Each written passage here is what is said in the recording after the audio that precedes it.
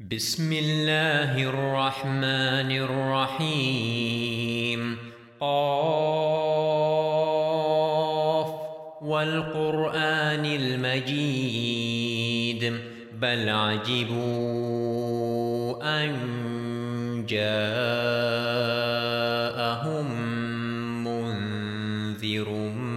منهم فقال الكافرون هذا شيء عجيب أإذا متنا وكنا ترابا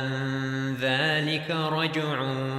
بعيد قد علمنا ما تنقص الأرض منهم وعندنا كتاب حفيظ بل كذبوا بالحق لما جاءهم فهم في أمر مريج أفلم ينظروا إلى السماء فوقهم كيف بنيناها وزيناها وما لها من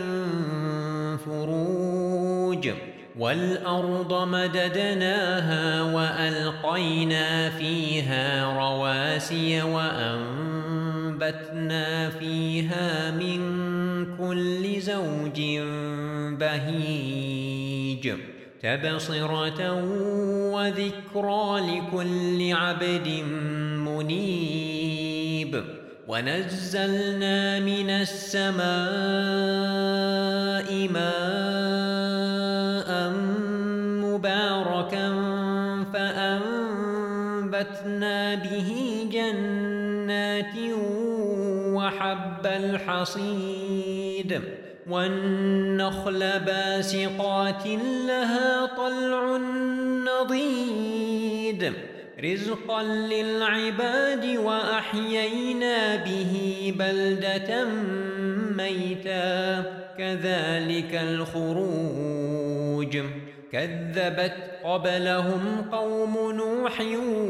وأصحاب الرس وثمود وعاد وفرعون وإخوان لوط وأصحاب الأيكة وقوم تبع كل كذب الرسل فحق وعيد أفعينا بالخلق الأول بل هم في لبس من خلق جديد ولقد خلقنا الإنسان ونعلم ما توسوس به نفسه ونحن أقرب إليه من حبل الوريد إذ يتلقى المتلقيان عن اليمين وعن الشمال قعيد ما يلفظ من قول إلا لديه رقيب عتيد وجاءت سكرة الموت بالحق ذلك ما كنت منه تحيد ونفخ في الصور ذلك يوم الوعيد وجاءت كل نفس معها سائق وشهيد لقد كنت في غفلة من هذا فكشفنا عنك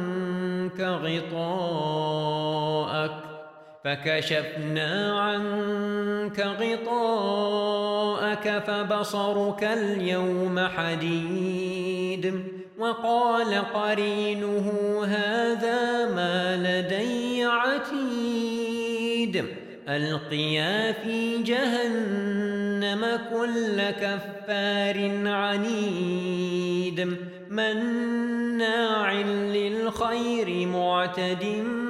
مريب الذي جعل مع الله إلها آخر فألقياه في العذاب الشديد قال قرينه ربنا ربنا ما أطغيته ولكن كان في ضلال بعيد قال لا تختصموا لدي وقد قدمت إليكم بالوعيد ما يبدل القول لدي وما أنا بظلام للعبيد يوم نقول لجهنم هل امتلأت وتقول هل من مزيد وأزلفت الجنة للمتقين غير بعيد هذا ما توعدون لكل أواب حفيظ من خشي الرحمن بالغيب وجاء بقلب منيب ادخلوها بسلام ذلك يوم الخلود لهم ما يشاءون فيها ولدينا مزيد وكم أهلكنا قبلهم من قرن هم أشد منهم بطشا